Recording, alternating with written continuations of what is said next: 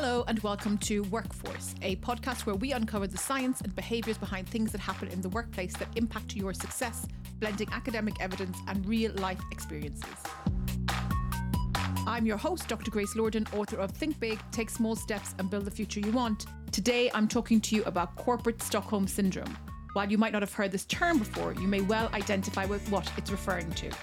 I think we all intuitively know when something is wrong. We know that people can stay in their job although they don't like their job. We live in a society where women are told and young girls are told to adapt, be pleasant, don't cause a ruckus. Definitely younger generations are putting up with a lot less in the workplace than, say, my generation and older. Before we dive into today's guest, though, let's say hello to Teresa Almeida, an awesome behavioural scientist from the London School of Economics, and get her to identify for us corporate Stockholm syndrome. Is it ever rational to stay in a job where you were treated incredibly badly? So corporate Stockholm syndrome is a term that comes from Stockholm syndrome, which is used to describe the behavior often observed in hostage situations where the hostages start to identify with and sympathizing with their captor, even though they're mistreated because the punishment and reward comes from the exact same source. When we apply this to work life, corporate Stockholm syndrome means being loyal and identifying oneself with toxic behavior, such as hostile supervisors and organizations, or those in a business who might mistreat them. So why are you interested in this topic, Grace? It just reminds me of the Wolf of Wall Street. I'm quite fascinated by the idea that people are attracted to organizations where there is bad behavior and then end up staying in them. I've met many people who end up staying for quite a long time. And I wonder if it's just because our jobs are multifaceted. So we have company brands, we have managers' personalities, we have our local teammates, we have the product that's put out there, the tasks of our own job, and on, these kind of other attributes that jobs might have. So maybe it's something about that people, will stay in quite a crummy situation if 2 out of 3 things are good. That's what fascinates me. I've met so many people who complain that they hate their job, they hate their manager, they hate the toxic culture. But why do they stay? I find it interesting because you're someone who's always looked into toxic workplaces. I think you find it kind of fascinating, and it's interesting to hear you talk about it. I think for me, it's also about the benefits. So is there always this culture of there's a perk or a benefit? So even if you've had a horrible work week, then you go for a team dinner or something. There's always an offset, and maybe that's what keeps people in. Or it could kill your confidence, right? So I guess if you're exposed to quite a negative culture for particular people who put you down, you might actually believe that there's not other jobs out there for you. And human beings hate change. I don't think we can underestimate how much it actually takes to dust off your CV, put yourself out there and look for a new job. Yeah, it's really interesting. I also think that probably it thrives in silence. If you don't hear from others and if you don't know what's happening, then maybe you think it's just you and you don't speak up. Yeah. And you hear this over and over again, where once a story breaks that a particular team or a particular company is toxic, then people will say, oh, I identify with that, but weren't talking to each other at the time. So we've heard from Teresa. Now let's hear how corporate Stockholm syndrome is defined by Christian Hunt, who is the founder of Human Risk. So corporate Stockholm syndrome is basically this idea that people get trapped within organizations and trapped in jobs that they don't necessarily want to be doing, but feel like where they should be. And they convince themselves that a situation that if they could look at dispassionately would see them leave actually means that they should stay. So is it more prevalent now as compared to the past?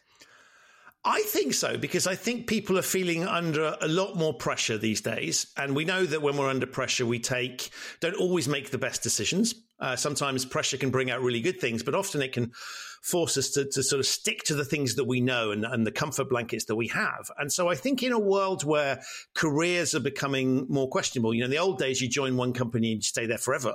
Nowadays, there's a lot more flexibility. We have a lot more options. And so getting it right can put, the sense of how do I get this right can put a lot more people under pressure.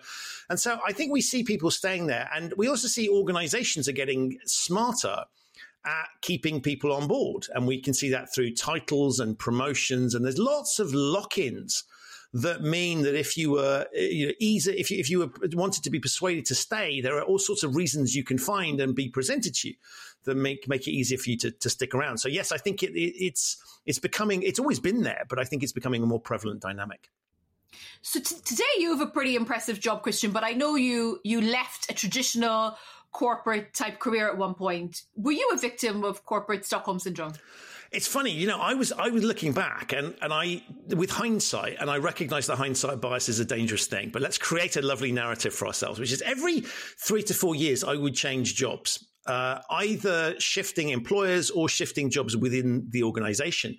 And I realized with hindsight that was often driven by me. And so I just felt the need to shift and change. And so stepping outside of the corporate environment, particularly at one stage, I'd worked in a family office. So that was slightly less corporate than some of the other roles that I'd had. It felt like it was about the right time to move. So the challenge wasn't so much I'm worried about moving on to the next thing. There was a little bit of fear of stepping out into working for myself and finally having to take responsibility for the money that I brought in. The eat what you kill type logic. But I think with hindsight, I'd always been building to this. So when it actually happened, I wasn't as terrified as I perhaps thought I was going to be.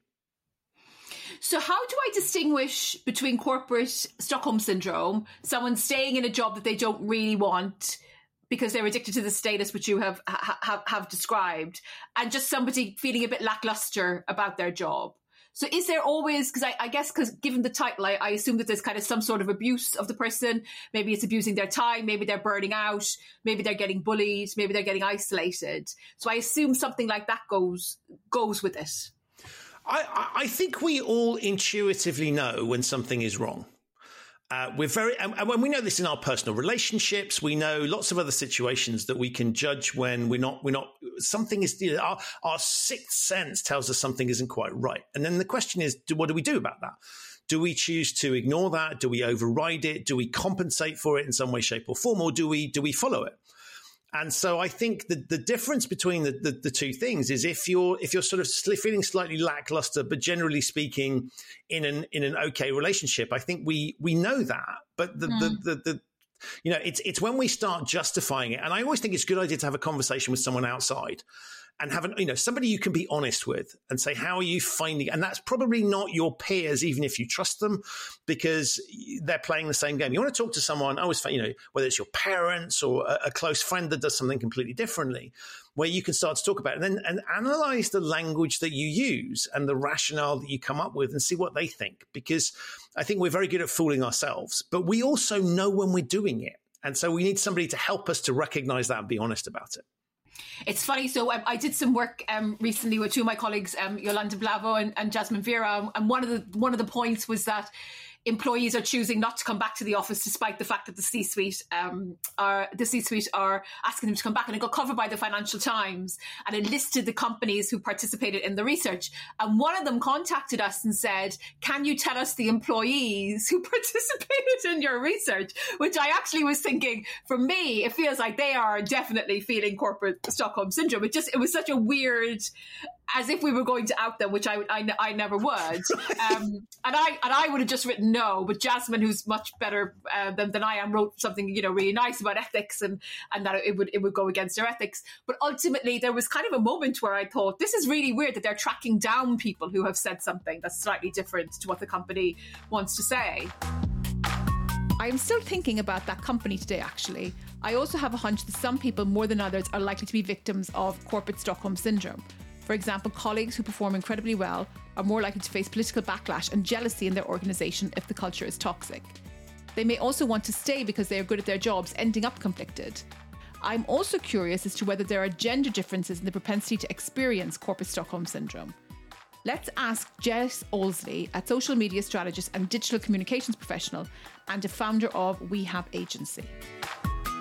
I believe that there is a lot of issues in the workplace because women and men are fundamentally different in the workplace. We have to take into consideration in the workplace things that are happening to us, such as, childbirth, if we opt to have children, pregnancy, menopause is another big one that happens to us, which causes a lot of repercussions in the corporate world, which have yet to be addressed.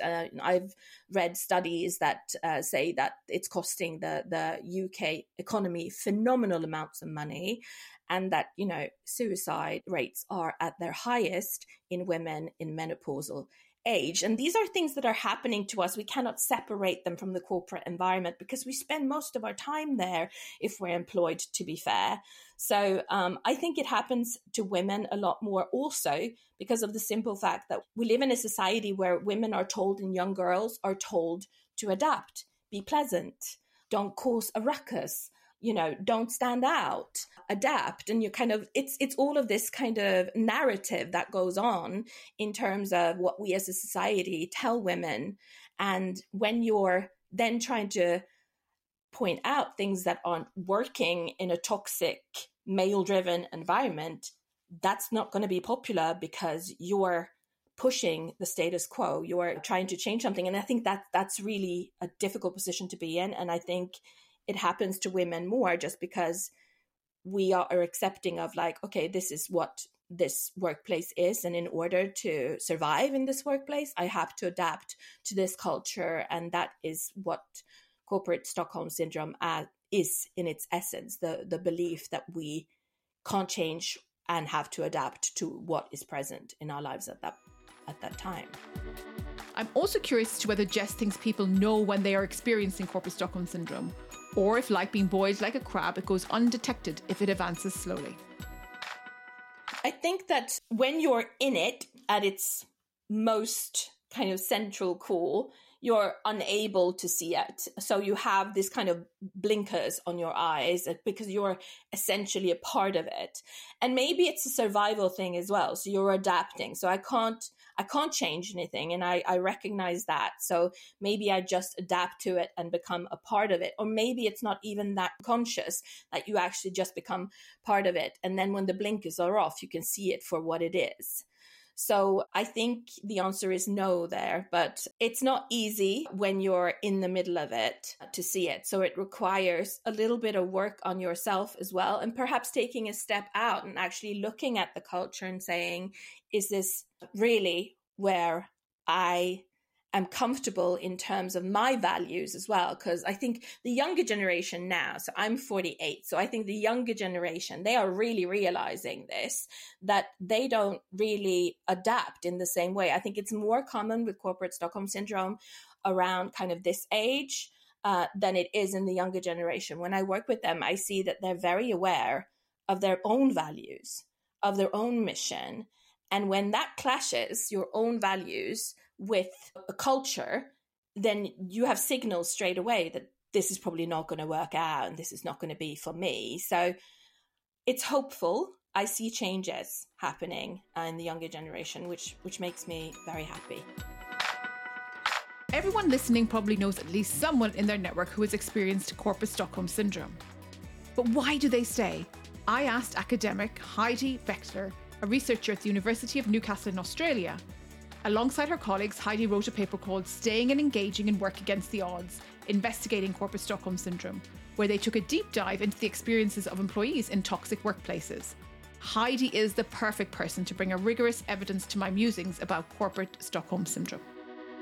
We know that people can stay in their job although they don't like their job. Like, we know that for a long time, and there would be plenty of reason why.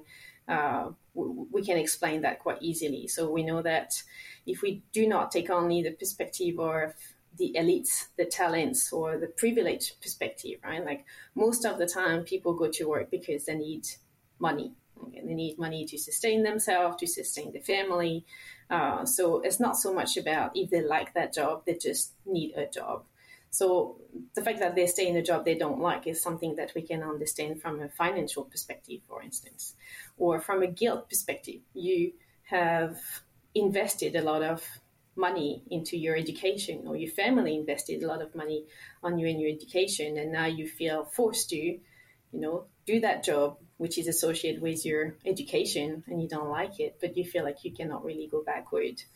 Some people might stay in the job they don't like just because they don't have enough opportunities. They don't have the qualification to move around and to try something else. And some people might just stay in a job that they don't like because they feel stuck. So it's really a concept of stuckness.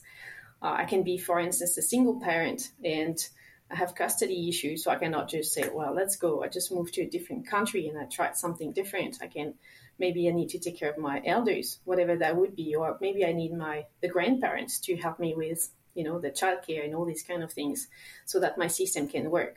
So in fact, the satisfaction of the job is not necessarily as central as we thought it could be. So all of this is just to understand that those people, they might have the intention to, they might wish to leave their job, but they know they will never do it. So it's just more like a dream of this job they don't like, but they actually do not go away. I have to say, for me, the most puzzling thing about corporate Stockholm syndrome is when people choose to stay in organizations, even when they don't have to, when they have other options. I asked Heidi why, and she had some really interesting thoughts on organizational identification. Let's have a listen.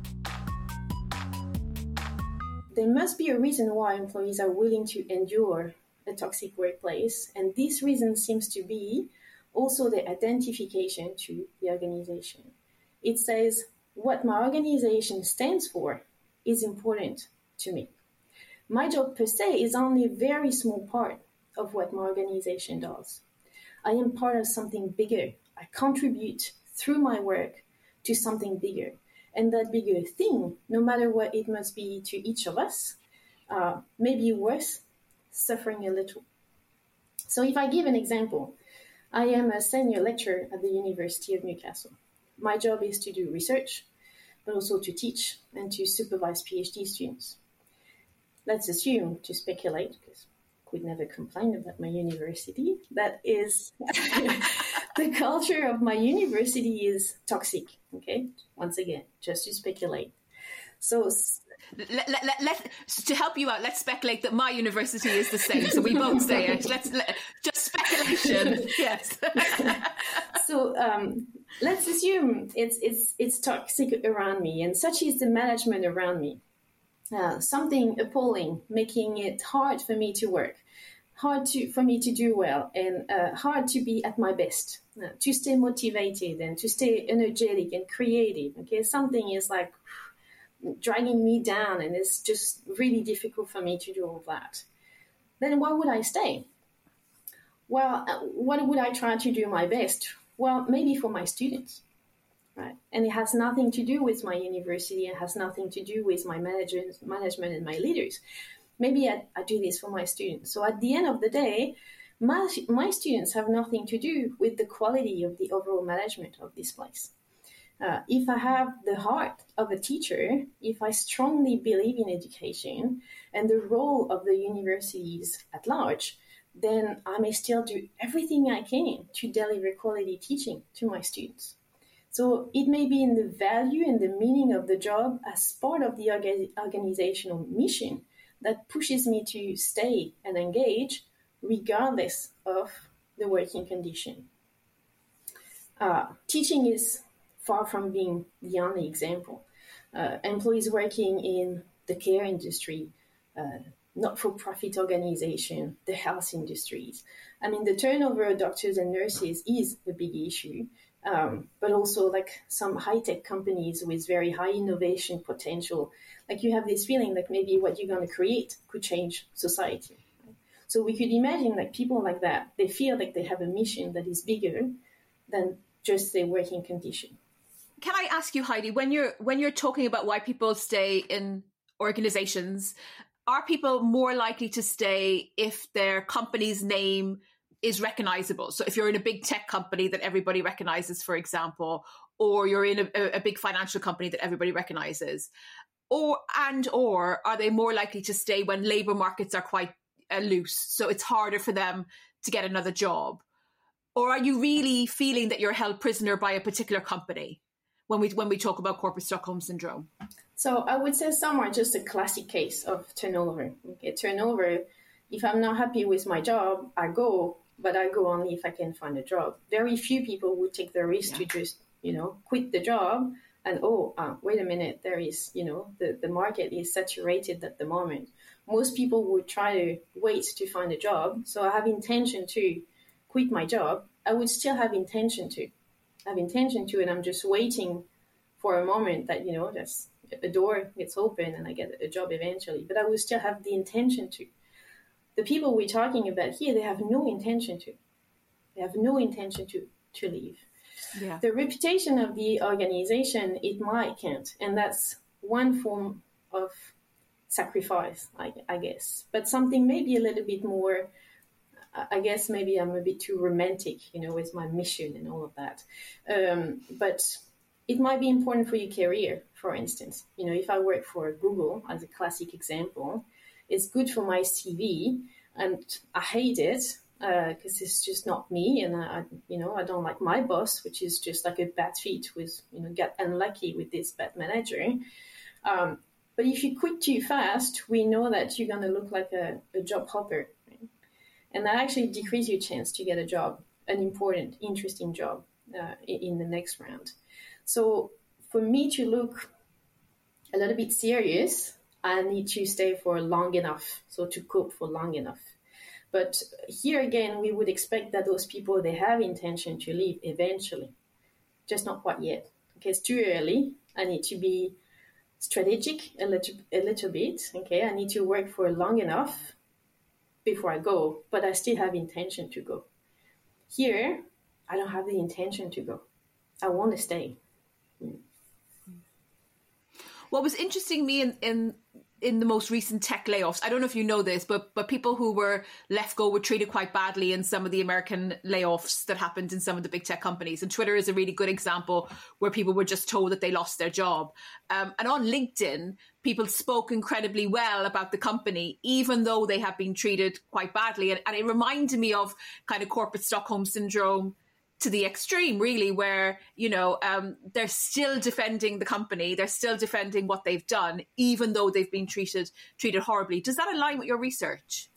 Yeah, I guess so. So I guess people are still able to feel like there is a difference between LinkedIn and as an organization and the people who treated me badly were just people. Okay, so when I feel like I am abused by that manager, I can feel like this manager is not the organization. It's just one person that happens to be my boss, and that's very unlucky for me. But that doesn't question the validity and the meaningfulness of what that organization actually does. And it doesn't ruin all the fact that I contributed to that organization, at least for a time being. Okay, so now I lost my job. And the way I lost my job was not particularly elegant. But they might also probably identify when this happens, it's usually a change of strategy or new executive, new CEOs, etc. When it's like that, you feel like they still associate themselves with the old version of the company before the change, and just someone just took over that company and ruined it all. So they make it personal toward that new management rather than the organization as a bigger thing. So how do we tackle corporate Stockholm syndrome at work and eliminate the risk of falling victim to this particularly unpleasant workplace experience? Let's go back to Heidi for her take on this. Well, we're academics, so we all know we're not the best people to give like an implementation of solutions. And let's kill the suspense. We know that there is no easy fix for that. Okay, there is no quick solution. Yeah. All you need to do is this. There is no magic formula for this. But okay, if you had to try, I'd say that the working too much is probably the easiest, right? Like the overworking part. Having a sense of how many hours employee work in practice. Okay, I think like in some, there is the work that you see, people sitting in their office, and now it's everywhere. It's on your phone, there's the emails, and then you work from home. It's a little bit, it's spread all over the place. So if you try to fully understand how much people work and to fully capture that and to try to understand, well, what can we say about the quality of work in this workplace? So once we evaluate that quantity, is it because do employees work too much because the quantity that is supposed to be achieved is unreasonable? Okay, they have to do too much. Or is that because employees work too long because they're poorly trained? Okay, so they're not efficient. So what can we do if it's the case? Do employees work that much because the job is poorly designed? So we don't give to people the resources they need to be able to work efficiently. Or do employees work this much because we are creating that hustle culture where we just feel good in showing that everybody's working so hard without any justification, just for the meaning of we working very hard in this place. Then not all the leaders are good, right? Not all leaders are supportive and constructive, but a reflection needs to be made in relation to what we recognize and value in leadership roles. So within those positions, we are collectively responsible in a way and collectively more attracted to strong leadership in comparison to collaborative leadership. We're more attracted to competitive leaders rather than humble leaders. So here we need to reflect on we actually creating that, like we systematically picking as we go higher in the organization the most pushy people, leaders like this, something that could lead to a culture that is more abusive and more destructive. So this again is more about the culture and the meaning we give collectively to leadership that needs strong evaluation and self-reflection. Okay, but let's try to be a little bit more concrete, because this is a lot of existential thinking about the culture of an organization is very difficult to change. So let's try to think, what can we actually do a little bit more practically? So I'd say to promote a culture of respect to start with. So this means fostering a work environment where every employee, regardless of their rank, experience, or background, is treated with dignity and respect. This is very basic, but you try to think, what do we do in practice, and can we actually see that, and do we value that in a relationship in the workplace? To encourage open and honest communication, because an environment where employees are afraid to express their ideas, the concerns, the complaints can quickly become toxic. But human beings are complicated. It is possible that you love your organisation's brand and most of your colleagues and are treated awfully by a manager that elicits corporate Stockholm syndrome. I wanted to learn more about how someone experiencing corporate Stockholm syndrome may love their job, or parts of it at least. To unravel such a complicated dynamic, I turned to Kelly Swingler, an author, speaker and coach who describes herself as a rebel ripping up the HR rulebook. Kelly has got bags of HR experience working in organisations, and so I knew she'd have a lot to say about corporate Stockholm syndrome. We talked earlier about whether people know they're experiencing corporate Stockholm syndrome, and I asked Kelly if an element of denial comes into it, with employees perhaps taking the blame more than they should when they receive bad treatment at work. We make excuses for it. I do think, actually, since everything that started from 2020, I do think those things are coming to the forefront a lot more. People are calling it out, people are highlighting it much sooner and are definitely talking about it. And we're seeing that people are not staying in those sorts of environments for as long, or they're just leaving as soon as they witness it. So in some ways, I think that has been a much needed shift, because for myself and many other people that I know, we've definitely stayed there for too long. But yeah, you don't want to believe really that you have put yourself in that situation, or you excuse, the types of behaviours from people. If you had said something off the cuff, I might be, maybe like, what's wrong with Grace today? Like maybe Grace has just got an issue. Maybe she didn't really mean it that way. Did I hear it correctly? Did I take it the wrong way? And very often, absolutely, yes, we put a lot of the blame on us.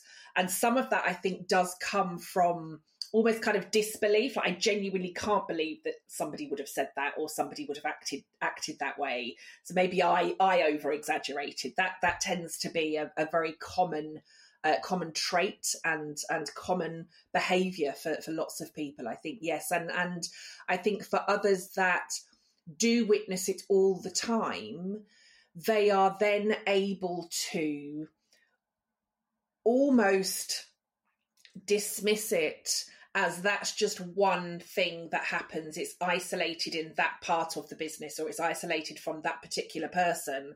Whereas if I look at everything else, if we were to look at a toxic relationship, for example, many people stay in toxic relationships because the toxicity is almost off balanced by all of the other lovely stuff that's happening. So we tend to start to look for more of the lovely stuff rather than the toxic stuff that we're witnessing. So my background is very much in HR. I was an HR director, worked in HR for a very, very long period of time. And as I said, just before we came on live, I did a talk on Friday to an HR audience, and I was speaking to an HR audience the week before. There is something in certainly HR as a profession, I'm sure many other professions as well, whereas actually it's almost the toxicity, it's almost the challenge that drives us to go to work for those organisations in the first place. Like if you offered me as an HR director a kind of housekeeping type role where there were no issues, no challenges, I could just go in and everything was really smooth sailing. Actually, that might be a job that I would avoid because I just think I'd get really bored in that kind of environment. Whereas actually, if I've got an agency or a headhunter that are talking to me about this really challenging workplace, there is some toxicity, there's some culture change that needs to happen, there's leadership development, there's all of this stuff.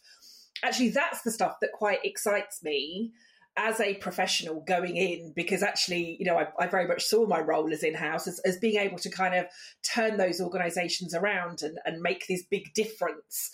So it's almost like you kind of know what you're walking into. And then actually, whilst you're in it, certainly from my experience, although I knew and I'd been told it would be a challenge, I hadn't realised just how toxic it would be whilst I was actually in there. But there was still this driving part of me that thought, I can turn this around, I can make the change. And I think that's what it's like for many people, particularly if we are, really we've been recruited, we've been employed to go in and help fix it. We almost become obsessed then with the toxicity and everything that we can do to try and turn it around. So one of the questions I had for you is it more prevalent now as compared to the past? And I'm wondering, is there also a generational aspect where people of younger generations are less likely to put up with negative events in the workplace as compared to people who are in older generations? I don't think it's necessarily generational. Definitely younger generations are putting up with a lot less in the workplace than, say, my generation and older. But I also see, for the things that I think back to, for even, things that my mum was having to deal with in the workplace. I can remember, back in the early 80s, my mum was developing in her career. My mum had basically been told, if you want your next promotion, you're going to have to get on and get your family finished. Basically, if you want any more kids, go and do it, else you're not going to get your next promotion. That was in the early 80s. Would I have stood for that when I started in the workplace in kind of 2000s? Absolutely not. But also, I think I have always challenged things. I've always questioned things. And again, I don't know if I would have done the same if I weren't in HR. But I have always called a lot of those things out. But I do know people my age, I'm in my 40s. I know people in their 40s. I know people in their 50s, their 30s and their 20s that are calling much more of this stuff out. And I think it's almost like we were waiting for permission to say this is no longer acceptable. Whereas, again, when I started in my career, kind of late 90s, early 2000s, as you said, a lot of it was brushed under the carpet. It was accepted. It was just, it's just that person there having a bit of a joke. And whilst it would make you feel really uncomfortable in some situations, there wasn't really you wouldn't necessarily have got the support if you had called that behaviour out. But I think as we see more people calling it out, it's almost like all of us now have the permission to say, this is unacceptable. And so I'm seeing that across all of the generations, not just the younger ones that are coming through. So Teresa, we are from the same generation, but opposite ends of it. Given you are much younger than me, I'm going to ask you to speak for all of the youngest millennials. Are you less willing to put up with corporate Stockholm syndrome than older people? I don't think I should speak for every younger millennial is my first point. But I think maybe in my generation, or maybe I don't think, but I hope that we found that a lot of these perks are actually not beneficial as much. So, we talked about the free lunch and the big slide that happens at Google, and maybe we know now that that's just a way of keeping you work longer and hiding some of the biases and problems that exist in these toxic workplaces. So I hope that my generation has kind of found a way around this and is more aware that corporate Stockholm syndrome or something alike to that can happen. I think the early days of free lunches and it was a bouncy castle rather than a slide, Teresa. I think there's a slide. Is there a slide too? So slides and bouncy castles. I think the early days really was trying to get people to think of their social networks as inside work as well. So building teams through this kind of social networks. So can I take it from what you said, you think that people should have these separate lives now, have separate friendships that sit outside work? Yeah, and I think there is greater transparency. So before you join an organization, you kind of know what it is to be in that organization, Glassdoor reviews, speaking to others. So I guess what I hope is that my generation, and also yours, because we are both millennials, can, before joining a job, know what actually means to be a part of that organization, and also what it means to leave that at the end of the day and do something else. Yeah, I do wonder, though, with corporate Stockholm syndrome, if some of this comes down to the individual managers you're exposed to in the workplace. So maybe your workplace is good or 40% good or 60% good, but you just get kind of a crummy manager, and then you can feel that you have to stay. So if there's a lure maybe of a good brand, and then next to that there's this crummy manager who's not advancing you, and I can see that could be a struggle of conscience. That's interesting. I almost think that if there's a manager, you're more likely to leave, because that's a person you can point a finger and say, hey, this is why I'm not progressing because of this person. But if it's something about the organizational culture or the way things are done, it might be harder. Yeah.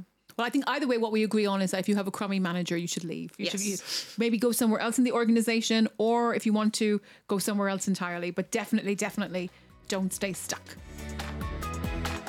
So I remain to be convinced that any generational differences actually exist when it comes to corporate Stockholm syndrome. But just in case you or someone you know is struggling to take the next step, let's get advice from some of our brilliant guests on what they could do.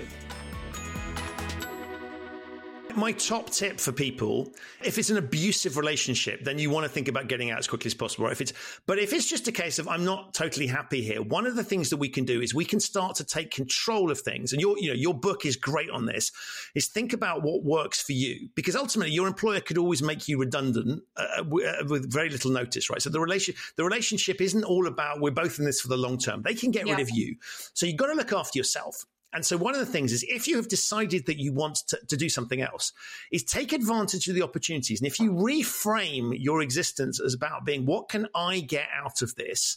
And you do what you need to do to keep your job, but treat the job like the side hustle, and then work out. And there are plenty of opportunities, particularly in larger organizations, where you can go and do training courses that would make no sense whatsoever if you were sticking around and playing the game, but could be brilliant for you. You can meet all sorts of interesting people that can help you bring the springboard. And then that leap needn't be anywhere near as dangerous, because you can do that when you've built up something that works for you, as opposed to just playing that corporate game. And shifting out of the game and recognizing that you have an opportunity, there's lots of opportunities within organizations for you to learn things that are useful to you in the longer term. And so this fear of leaving is often because I'll suddenly find myself on the other side of the door and I won't know what to do. Work that out, and then you can, and there's plenty of opportunities to do that. I really truly just hope that if somebody out here who's listening to this, who is realizing that, okay, they can't maybe identify with corporate Stockholm syndrome, but perhaps they can identify with being in a toxic culture, the message I really want to get across is that life is short. We don't have a guarantee of a tomorrow. And if there's any part of you that feels like work is not working for you in some way or another, then there is always a way. I, looking back, wish that it hadn't taken me such a long time to realize that the prison that I had built up in my own mind was only there. It didn't exist. There was another way of doing things, and that we are capable of so much more than we believe that we are. So much more. That is my experience. And if anybody there is thinking that this applies to them and they're just fundamentally not happy and there's a niggle there, to address that. Because you can do so much more. Go and work for a business that you believe in a positive work culture. There's tons of lovely businesses who are doing amazing things, and you can find another way. Life is too short to be stuck in something that you don't believe in and that fundamentally doesn't make you feel good. So Teresa, what do you think about the advice that we've just been given from our guests on what you could do if you are experiencing corporate Stockholm syndrome? I really like the idea of going outside of your network to understand other people's experiences. I think that makes it more tangible. It makes the fear of leaving probably smaller because you have an alternative. And going beyond people you know also means you might be exposed to an entirely different job or an entirely different career that might make you more happy. How about you? Well, I will refer people to my article, What to Do If You Hate Your Job, in the Financial Times. But just in case you don't have time for that, I do agree with Teresa. Be proactive. You can engineer luck quite easily by expanding your networks. When we trace back these pivotal moments in people's careers of things that went right as well as they went wrong, it usually comes down to a person or people who they've met, a manager or people in their network. So if you're having a terrible time, you mightn't feel like it, but really do get out there and work the networks that you have to get some more opportunities, but also expand your networks. It just really is so important. I guess something that we've not talked about is that if you're on the verge of corporate Stockholm syndrome, you might be able to actually change things from the inside. So I do see maybe not my generation, but Gen Z are way more likely to speak up and say, we need to fix D&I, we need to fix some of these things. And they're willing to take the initiatives themselves. So I think that's also a good point. I would love to, I love the idea of people fixing things from within. And I'm always someone who speaks up. But the one thing that I will say is we see lots of people who have spoken up in their workplaces and really things haven't gone so well from them. So this needs to be a strategic, calculated move. And if you can, bring others with you. So if you're in a really toxic workplace, it's going to be other people who are experiencing the same thing. Bring them along with you. There's always going to be strength in numbers. And once again, if it doesn't work out, do leave. Just do not stay stuck. Thanks so much for listening to this podcast. We can only squeeze so much in from our guests into the final edit of each episode. So we wanted to make sure you have access to more highlights of these brilliant contributors who have helped us to bring you this episode. Therefore, highlights from the conversations of all of today's guests are available to watch on my YouTube channel. Please head to the show notes for where to find those, or follow me on LinkedIn or Instagram where I will be posting the content. A huge thanks to Jess Audsley, Christian Hunt, Heidi Vector and Kerry Swingler for their time and thoughts, and also to Teresa Amida for simply being awesome. This is the bit where I plead for your support. Please give us a helping hand in getting this podcast in front of many more listeners by subscribing, rating and reviewing wherever you are listening to this. We'd also love to hear your questions and ideas for future episodes. And you can contact me anytime through my website, www.gracelorden.com. I am your host, Dr. Grace Lorden, and I hope I've earned the privilege of your time. Bye for now.